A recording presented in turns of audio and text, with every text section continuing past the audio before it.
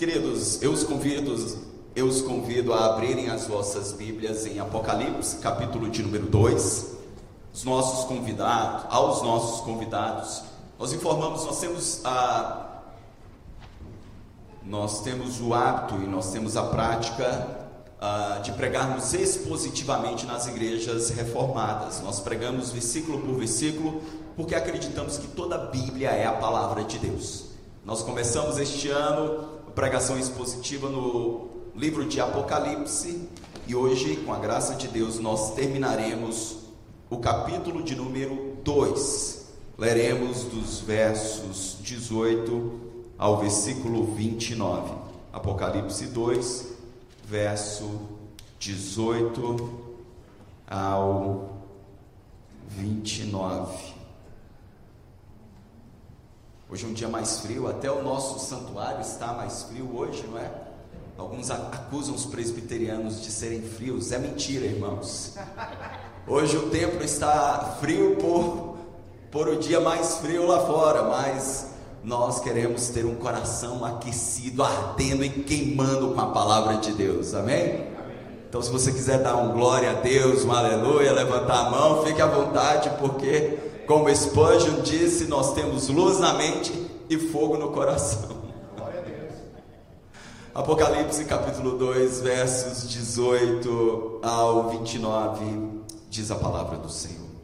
Ao anjo da igreja em Tiatira escreva: eis o que diz o Filho de Deus, cujos olhos são como chama de fogo, e os pés como bronze reluzente.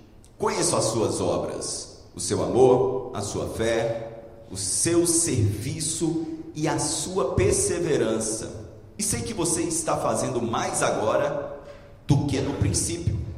No entanto, contra você tenho isto: você tolera Jezabel, aquela mulher que se diz profetiza. Com os seus ensinos, ela induz os meus servos à imoralidade sexual e a comerem alimentos sacrificados aos ídolos. Dei-lhe tempo para que se arrependa, mas ela não quer se arrepender da sua imoralidade. Por isso, eu vou fazê-la adoecer e trarei grande sofrimento aos que cometem adultério com ela, caso não se arrependam das obras incitadas por ela. Certamente ferirei de morte os filhos dessa mulher. Então todas as igrejas saberão que eu sou aquele que sonda a mente e o coração dos homens e retribui a cada um de vocês de acordo com as suas obras. Vamos ler juntos o 25?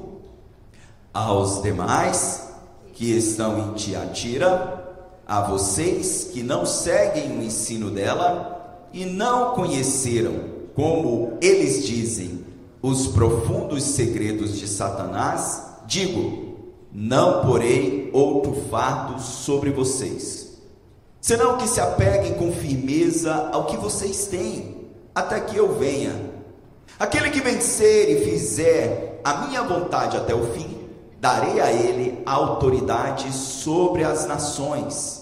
Ele as governará com cetro de ferro e as despedaçará como um vaso de barro. Vamos ler juntos o 28 e 29? Eu lhe darei a mesma autoridade que recebi do meu Pai.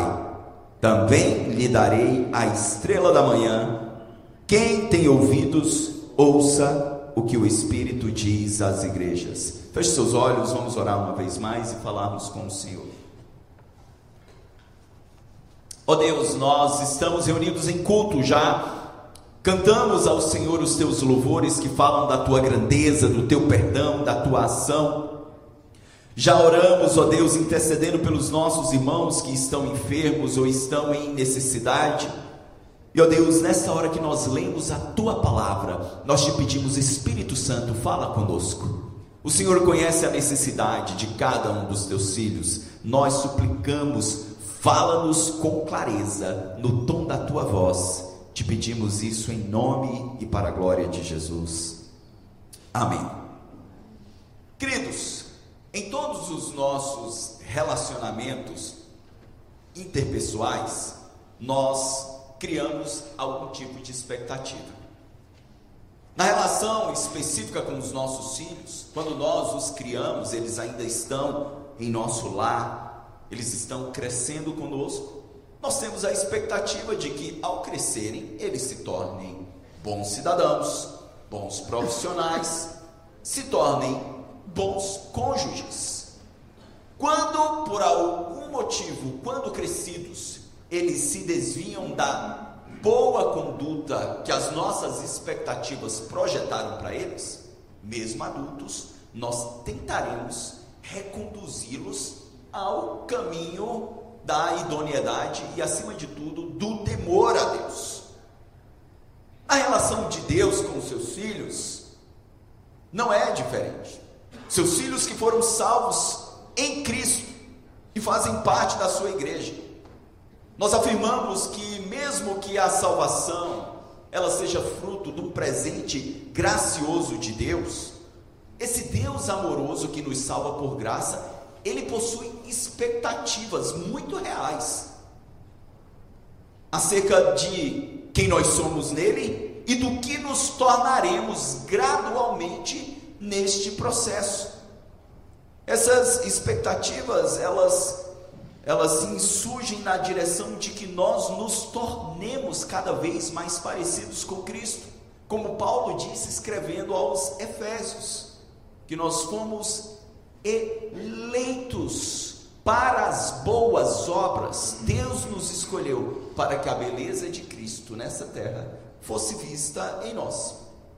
É exatamente acerca dessa expectativa, acerca do que Cristo tem de você que está neste santuário, frio por fora, mas espero que aquecido por dentro no seu coração.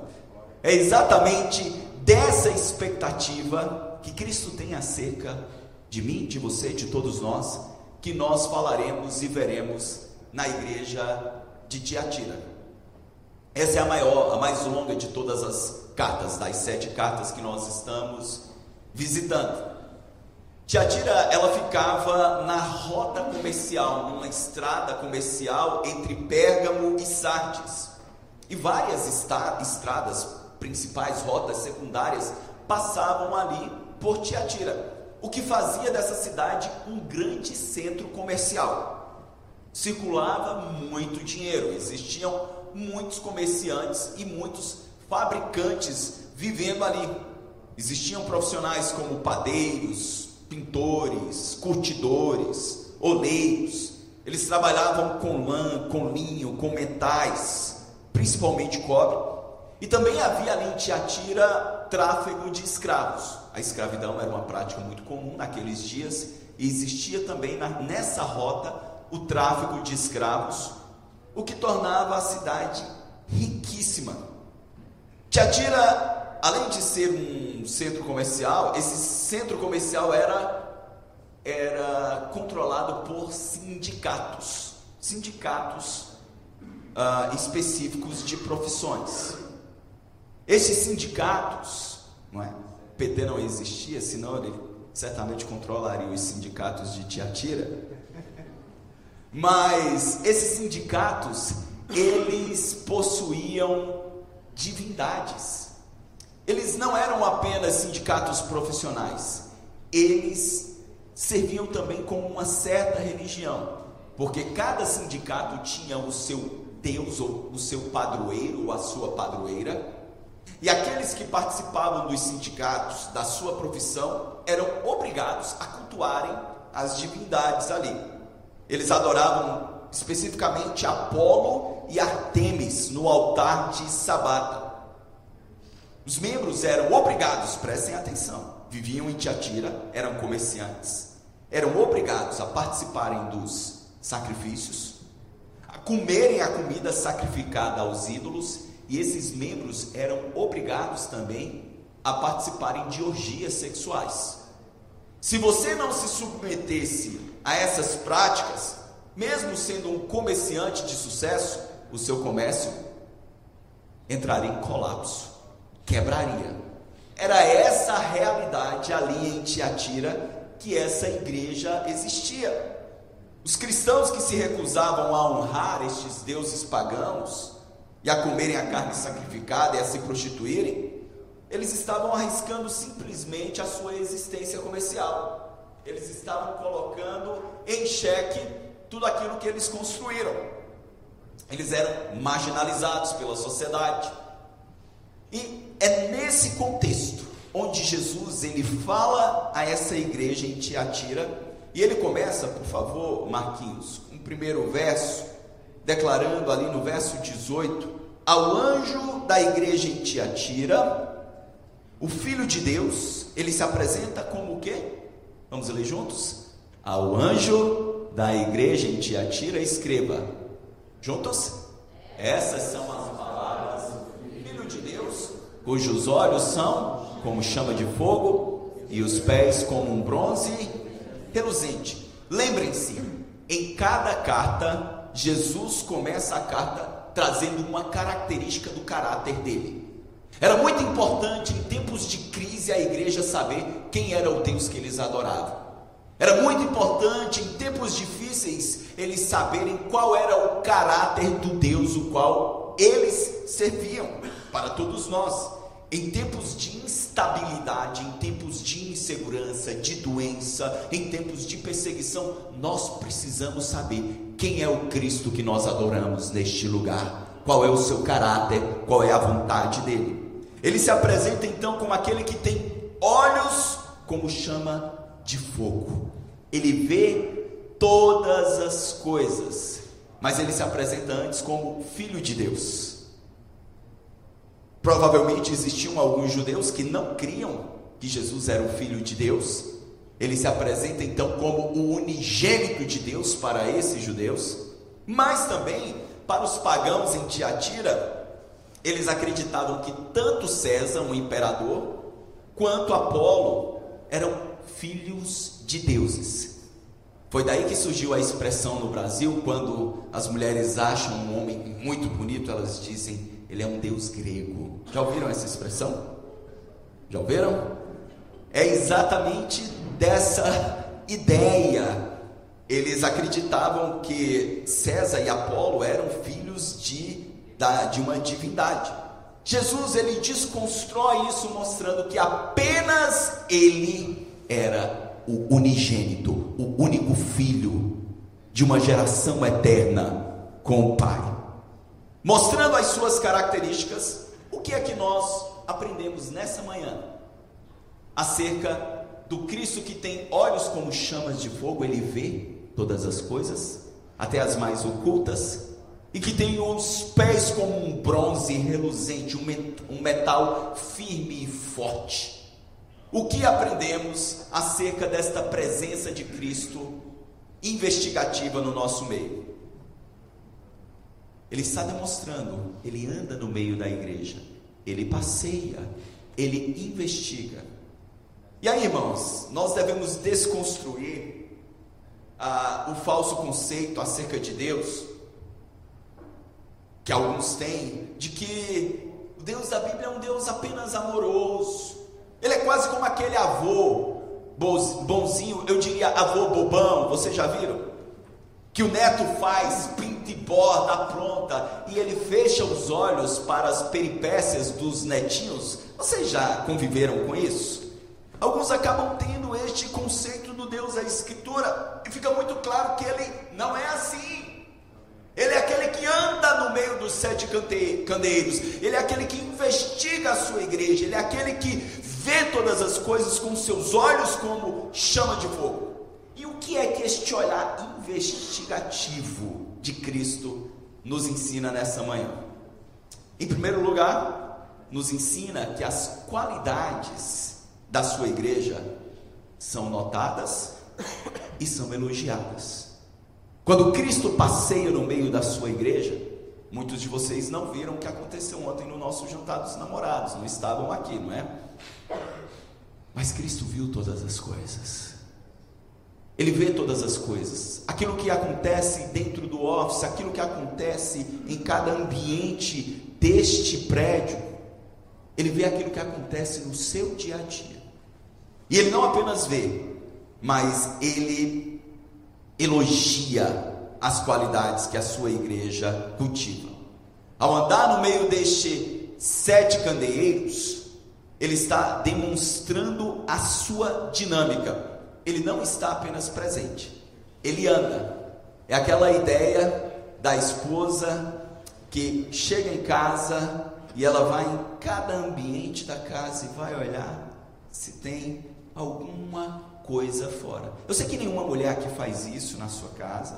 Eu sei que nenhuma mulher tem esse olhar investigativo, principalmente para os seus maridos, quando eles estão no quarto relaxado. Vocês até fecham os olhos. Perdão o tom de ironia, mas a ideia é, Cristo ele tem um olhar investigativo sobre a sua igreja. Ele se apresenta como aquele que reconhece, encoraja as qualidades. Qual era a primeira qualidade que Cristo vê e elogia da igreja? Versículo de número 19: conheço as suas obras. Era uma igreja operosa, era uma igreja que servia, era uma igreja que mesmo nesse ambiente hostil trabalhava. As dificuldades em Tiatira não eram desculpas para que eles não servissem. Eles serviam e serviam com afinco. Eles serviam e serviam com dedicação. E esse é um mandamento. O salmista diz: servi ao Senhor com alegria, apresentai-vos diante dele com cânticos.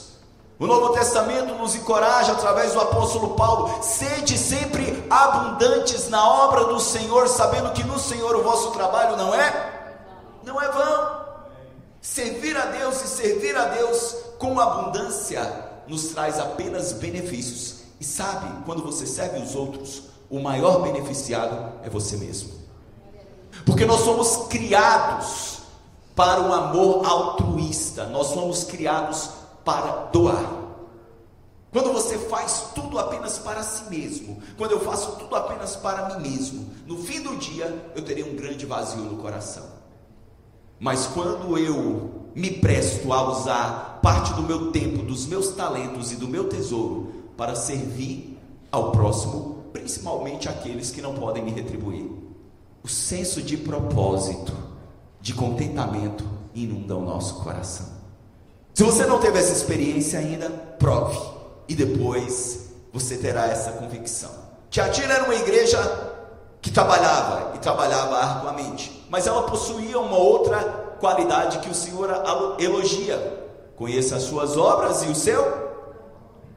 o seu amor. Era uma igreja que amava e amava intensamente. A qualidade que a igreja de Éfeso tinha no início da sua fundação, que Paulo elogia no capítulo 1 da carta aos Efésios, mas que a essa altura, 38 anos depois da sua fundação, este amor em Éfeso tinha se esfriado. E o Senhor disse: olha, eu tenho contra vocês que vocês abandonaram o amor que vocês tinham no início, um amor intenso. Tiatira continuava com uma chama intensa de amor a Cristo e amor ao próximo. E Jesus disse que o amor por ele é demonstrado através do amor que temos pela igreja dele. Nisso conhecerão que sois meus discípulos, se vos... Onde são os crentes presbiterianos que conhecem a Bíblia? Não, amigo. Se vos amardes uns aos outros. Não, eu amo a Deus, mas gente é muito complicada, eu não quero saber de gente, não.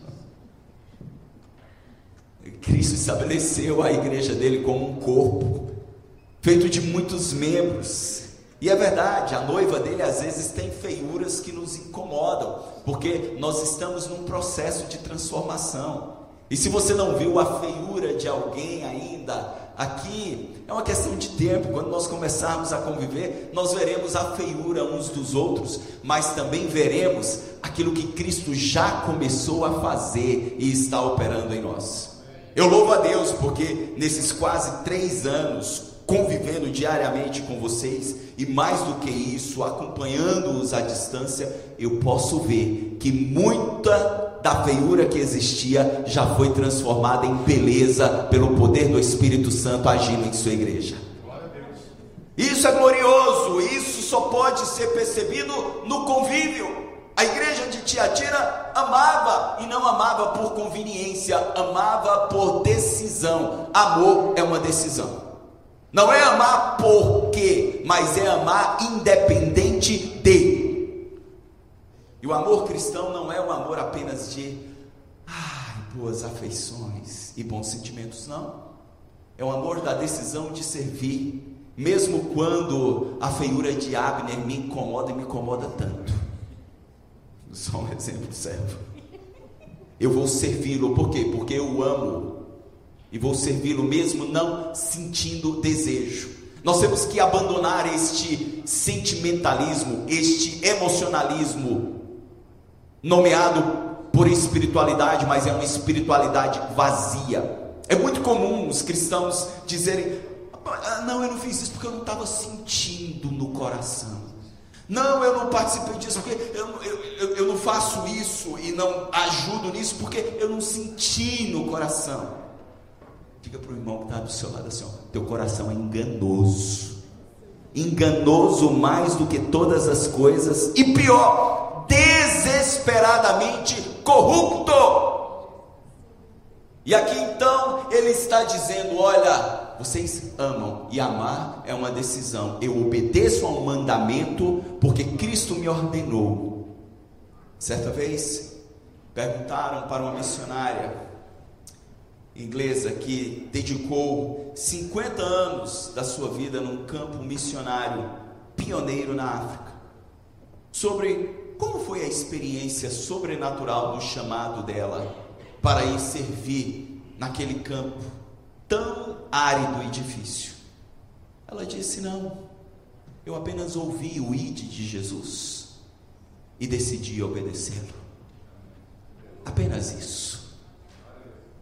Essa igreja, além de ter amor, ela tinha outras qualidades. Ela era marcada por fé. O seu amor e a sua fé. Existem tipos distintos de fé. Quando nós olhamos o teólogo Louis Berkhoff, ele fala de fé temporária, ele fala de fé miraculosa, ele fala de fé religiosa, e ele fala de fé salvadora. Essa fé aqui é o resultado da fé salvadora. Era uma igreja que tinha uma confiança inabalável em Deus e nas suas promessas. Era uma igreja que confiava no caráter de Deus. Quando eu digo que eu tenho fé, eu não estou dizendo que todos os resultados serão maravilhosos amanhã, com um positivismo vazio. Vai dar tudo certo. Tudo certo em relação ao quê? Vai dar tudo certo em relação ao plano que Deus estabeleceu, de cada dia nos tornar mais parecidos com Cristo. Então, se neste processo de cada dia nos tornar mais parecidos com Cristo estiver dor, ali aquela dor será um instrumento de Deus para que eu cresça. Mas a minha fé se manifesta nesse contexto.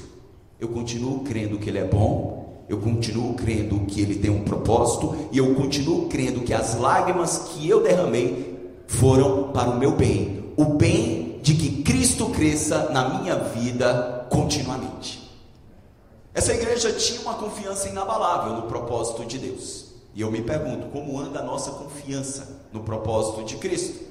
Mas, além disso, a igreja em Tiatira tinha outra qualidade. Ela trabalhava arduamente, ela amava intensamente, ela tinha fé e ela perseverava. Vejam só, o seu serviço e a sua perseverança. Quantos conhecem pessoas que começaram a caminhada cristã com você, mas que anos depois abandonaram, se afastaram e hoje estão totalmente distantes do Senhor? Quantos tem pessoas que foram importantes no início da sua caminhada cristã e que hoje estão distantes de Cristo? Você lembra? Alguém aqui tem? É muito triste. Essa igreja em Tiatira, mesmo diante da hostilidade, mesmo diante da dificuldade, eles perseveravam, eles permaneciam firmes no propósito. Mas aí para mim vem a mais impressionante das qualidades dessa igreja. Era uma igreja o quê? Que estava em progresso, crescimento, avanço espiritual. Porque o Senhor está dizendo, vamos ler juntos a sentença final? E sei que você está... Eles estavam o quê? Fazendo mais do que fizeram no início. Percebam que a igreja em Éfeso continuava trabalhando muito, mas tinham abandonado o amor que vinha primeiro. Essa igreja, ela estava trabalhando mais do que trabalhou no início. Ela estava amando mais do que amou no início. Ela estava perseverando mais do que perseverou no início. E é isso que deve ser a vida cristã. O processo de santificação é gradual, mas progressivo. Essa semana, uma das irmãs, membro da nossa igreja, ela veio nos ajudar nas aulas de inglês e alegremente, entusiasticamente, dando aula em uma das turmas, ela disse: essa é a minha última semana no meu trabalho, estou me aposentando. E eu disse: deixa eu lhe dar uma notícia melhor do que essa. E ela ficou ali reticente. Eu disse: no reino de Deus não tem aposentadoria. Agora a senhora poderá servir ainda mais a Deus com toda a sua experiência. Era uma igreja que crescia em serviço. As dores, as decepções e as angústias no convívio cristão não impediu a igreja de Tiatira de crescer no serviço. Então, irmãos, seja grato por aquilo que você pôde fazer no reino de Deus nos primeiros anos de vida cristã. Seja grato pela dedicação intensa que você já teve no início da sua caminhada. Mas nessa manhã Deus lhe chama para servir com excelência maior do que você serviu há 30, há 20 ou há 10 anos atrás, porque nós estamos em progresso espiritual. Eu já fiz muito, pastor, eu estou cansado. É verdade, até os jovens se cansam e de exaustos tropeçam e caem, mas aqueles que esperam no Senhor renovam as suas forças, voam nas alturas como águia, caminham e não se cansam, correm e não se fadigam. Deus tem renovo para o seu coração, para a sua motivação, para a alegria, para o entusiasmo no serviço cristão. Diga: Senhor, eis-me aqui, eu quero ser como Tiatira, eu quero servir mais e mais exaustivamente em teu reino. Então, nós vemos todas essas qualidades. Mas essa igreja também nos ensina que, além de Cristo perceber as nossas qualidades, nos ensina que alguns perigos, às vezes, se manifestam de modo muito sutil e sorrateiro na vida da igreja. Observe o versículo 20. No entanto, contra você tenho isso. Vamos ler juntos? Você tolera Jezabel, aquela mulher que se diz profetiza, com os seus ensinos.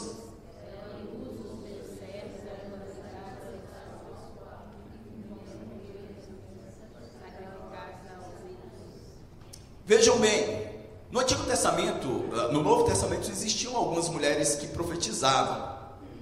E fica muito claro que essa mulher que tinha o nome Jezabel, coincidência ou não, o mesmo nome da mulher ímpia e da princesa pagã ímpia chamada Jezabel, que foi casada com Acabe, que levou Israel à idolatria e levou Israel à prostituição. É por isso que em algumas igrejas, quando uma mulher quer difamar outra, não pode falar palavrão, chama ela de Jezabel. Vocês já viram isso, não já? Então, Jezabel, ela era terrível. Ela levou prostituição e levou idolatria. E aqui, se é uma terminologia alegórica ou não, nós preferimos entender que o nome dessa mulher era, coincidentemente, Jezabel. Ela era membro da igreja. E vejam só, uma igreja que trabalhava, uma igreja dedicada, uma igreja que amava, mas o que existia? Tolerância ao pecado. Porque essa mulher, de alguma maneira, estava ensinando a mesma coisa que os nicolaítas ensinaram. Nicolaítas que os efésios rejeitaram, mas que outras igrejas aceitaram. Eles diziam: olha, a salvação é pela graça. Se é pela graça, eu não preciso mais guardar a lei. A lei não é mais necessária, porque quanto mais eu pecar, mais gracioso Deus será. Então, o ensino de Jezabel era mais ou menos o seguinte: olha que coisa apetitosa. Olha, você quer conhecer as coisas profundas de Satanás e vencer? As pessoas amam o misticismo, amam o oculto. Você quer ver lotar alguém dizer que sonhou e que foi arrebatado e foi levado ao inferno? Isso vende e ilude as pessoas de uma forma. Então, Jezabel dizia: se você quiser conhecer as coisas profundas de Satanás, você tem que conhecer o pecado na prática.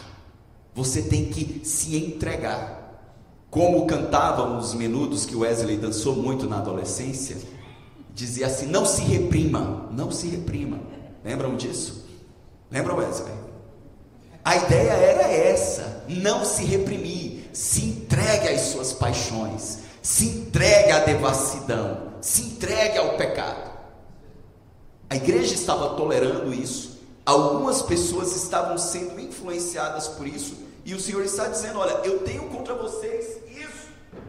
A doutrina de Jezabel era falsa e estava ferindo a igreja. Jezabel dizia: olha, não tem nada a ver você ir lá no seu sindicato comer comida sacrificada a ídolos, participar de prostituição, afinal de contas você vai quebrar financeiramente. Então vá, Deus vai entender, Deus é bonzinho, Ele é amoroso. E Jesus está dizendo: não, eu tenho contra vocês isso, essa doutrina é falsa, essa moralidade é libertina. Não há como me conhecer e ser alcançado pela graça e viver entregue à promiscuidade. Cristo está dizendo: eu estou andando no meio de vocês, estou vendo isso, e isso pode ser levado em conta no dia do juízo. Nós olhamos para hoje e nos perguntamos: existe a doutrina de Jezabel, a profetisa, no meio das igrejas cristãs? Nancy Pearce, no seu livro fantástico, livro de apologética intitulado Love Thy Body, ou Ame o Seu Corpo, ela mostra como este mesmo problema que estava ali em Tiatira se manifesta no nosso meio hoje. Ela traz algumas estatísticas. Pornografia: cerca de 2/3 dos homens cristãos assistem pornografia pelo menos uma vez por mês. A mesma taxa que entre homens que dizem não ser cristãos. Numa pesquisa, 54% dos pastores disseram ter visto pornografia no último ano. Coabitação, relação sexual entre solteiros. Uma pesquisa descobriu que quase metade, 49% dos adolescentes com formação religiosa apoiam viver juntos antes do casamento. Divórcio: entre os adultos que se identificam como cristãos, mais recentemente, e frequentam a igreja, 60% foram divorciados. Daqueles que são extremamente envolvidos, 38%. Homossexualidade e a política de identidade de gênero, isso tem dividido igrejas. E no estudo recente da Pew Research Center, diz que 51% dos evangélicos da geração Y disseram que o comportamento entre pessoas do mesmo sexo, não é, o comportamento sexual, é aceitável. Então vejam, a mentalidade da igreja evangélica cristã hoje foi profundamente afetada por este pensamento libertino. Mas deixa eu lhe dizer algo, meu irmão, muito importante. Os valores morais de Deus são imutáveis e são baseados no seu caráter eterno. Se a pornografia tem sido um problema na sua vida, vença o orgulho, Peça a Deus humildade. Procure os seus líderes espirituais. Nós vamos ajudar vocês. Com a graça de Deus você vai vencer. Mas não se entregue a essa devassidão que tem destruído famílias. Existem ferramentas preciosas e importantes. Aqueles que dizem, não, está tudo bem. Se você é solteiro e tem vivido uma vida sexual ativa como se fosse casado, peça a Deus graça. E peça a Deus uma esposa, peça a Deus um marido. Mas lembre-se, aquilo que era pecado há 2000 anos atrás, continua sendo pecado hoje, e será pecado até o dia de Jesus Cristo voltar, porque Ele é o mesmo ontem, hoje e eternamente. Os tempos mudaram, pastor, mudaram, mas Jesus Cristo, Ele é o mesmo, Ele é Senhor e Ele é todo santo. Ele confronta a igreja e diz, olha, vocês não podem tolerar esta imoralidade em vosso meio, isso vai corrompê-los. E finalmente, apenas citando, essa igreja nos ensina que pessoas que congregam na mesma igreja, elas recebem recompensas em níveis diferentes e são punidas de modo diferente. Veja o versículo 24 comigo. Aos demais que estão em Tiatira, vocês que não seguem a doutrina dela e não aprenderam com eles, como eles dizem, os profundos segredos de Satanás, digo, não porei outra carga sobre vocês. Vejam que em Tiatira existiam 3 grupos diferentes: aqueles que permaneciam fiéis, aqueles que apoiavam os que praticavam a imoralidade de Jezabel e aqueles que praticavam a imoralidade. Então, dentro de uma mesma igreja existem realidades espirituais diferentes. Pessoas mais maduras espiritualmente do que outras, pessoas mais consagradas do que outras, e pessoas que conhecem a Cristo e outras que não conhecem a Cristo.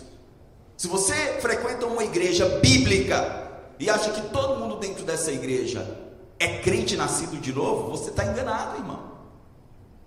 A igreja, dentro da igreja existem convertidos e não convertidos, existe joio e existe trigo. Ou como dizia e diz o pastor Jeremias Pereira, a gente acha que os nossos filhos, porque nós somos crentes, eles já nascem crentes fervorosos. Não, pastor Jeremias diz que filho de peixe é peixinho e filho de crente é crentino. Ou seja, eles precisam ter a experiência de conversão deles e que Deus os alcance o quanto antes. Mas Cristo está mostrando, eu conheço a realidade de cada um. Se existe alguém vivendo em pecado, a igreja precisa olhar, precisa cuidar. E eu não posso dizer, eu não quero nem saber de nada, não sou eu não quero problema para mim. Isso parece legal, não é? Mas isso é covardia, isso é falta de amor. Porque se você vira o seu filho cheirando cocaína, ou você vira o seu filho sendo cooptado para o tráfico sexual, você vai fechar os olhos? Ah, mas é meu filho, e aqui são seus irmãos em Cristo. Não é só para cafezinho de domingo e abraços e beijinhos aqui, não. É para nós cuidarmos uns dos outros nos bons e maus momentos. E se por algum motivo o Rodrigo estiver caindo no buraco, eu vou dar um chacoalhão nele e dizer, meu irmão, acorde, isso vai te levar para a morte. Ele pode ficar com raiva de mim, ele pode ficar ressentido, mas a Bíblia diz que mais leais são as feridas feitas pelo que ama. Quem ama, cuida. Então, cuidemos uns dos outros. No final, Cristo promete uma recompensa. Aqueles que não se entregarem a tais práticas receberão do Senhor a recompensa e serão confortados por Ele. Receberão, no verso 26, aquele que vencer e fizer a minha vontade até o fim, darei a ele autoridade sobre as nações. A igreja em Tiatira estava sendo oprimida e injustiçada, mas ele promete aos fiéis, no final, vocês receberão autoridade sobre as nações. Se os problemas estão espremendo o seu coração, ele desanimando, peça a Deus graça nessa hora, Ele vai te ajudar. Feche os seus olhos, enquanto nós ouviremos a próxima canção. e seremos encorajados pelo Senhor. Peço para o louvor também já tomar a sua posição.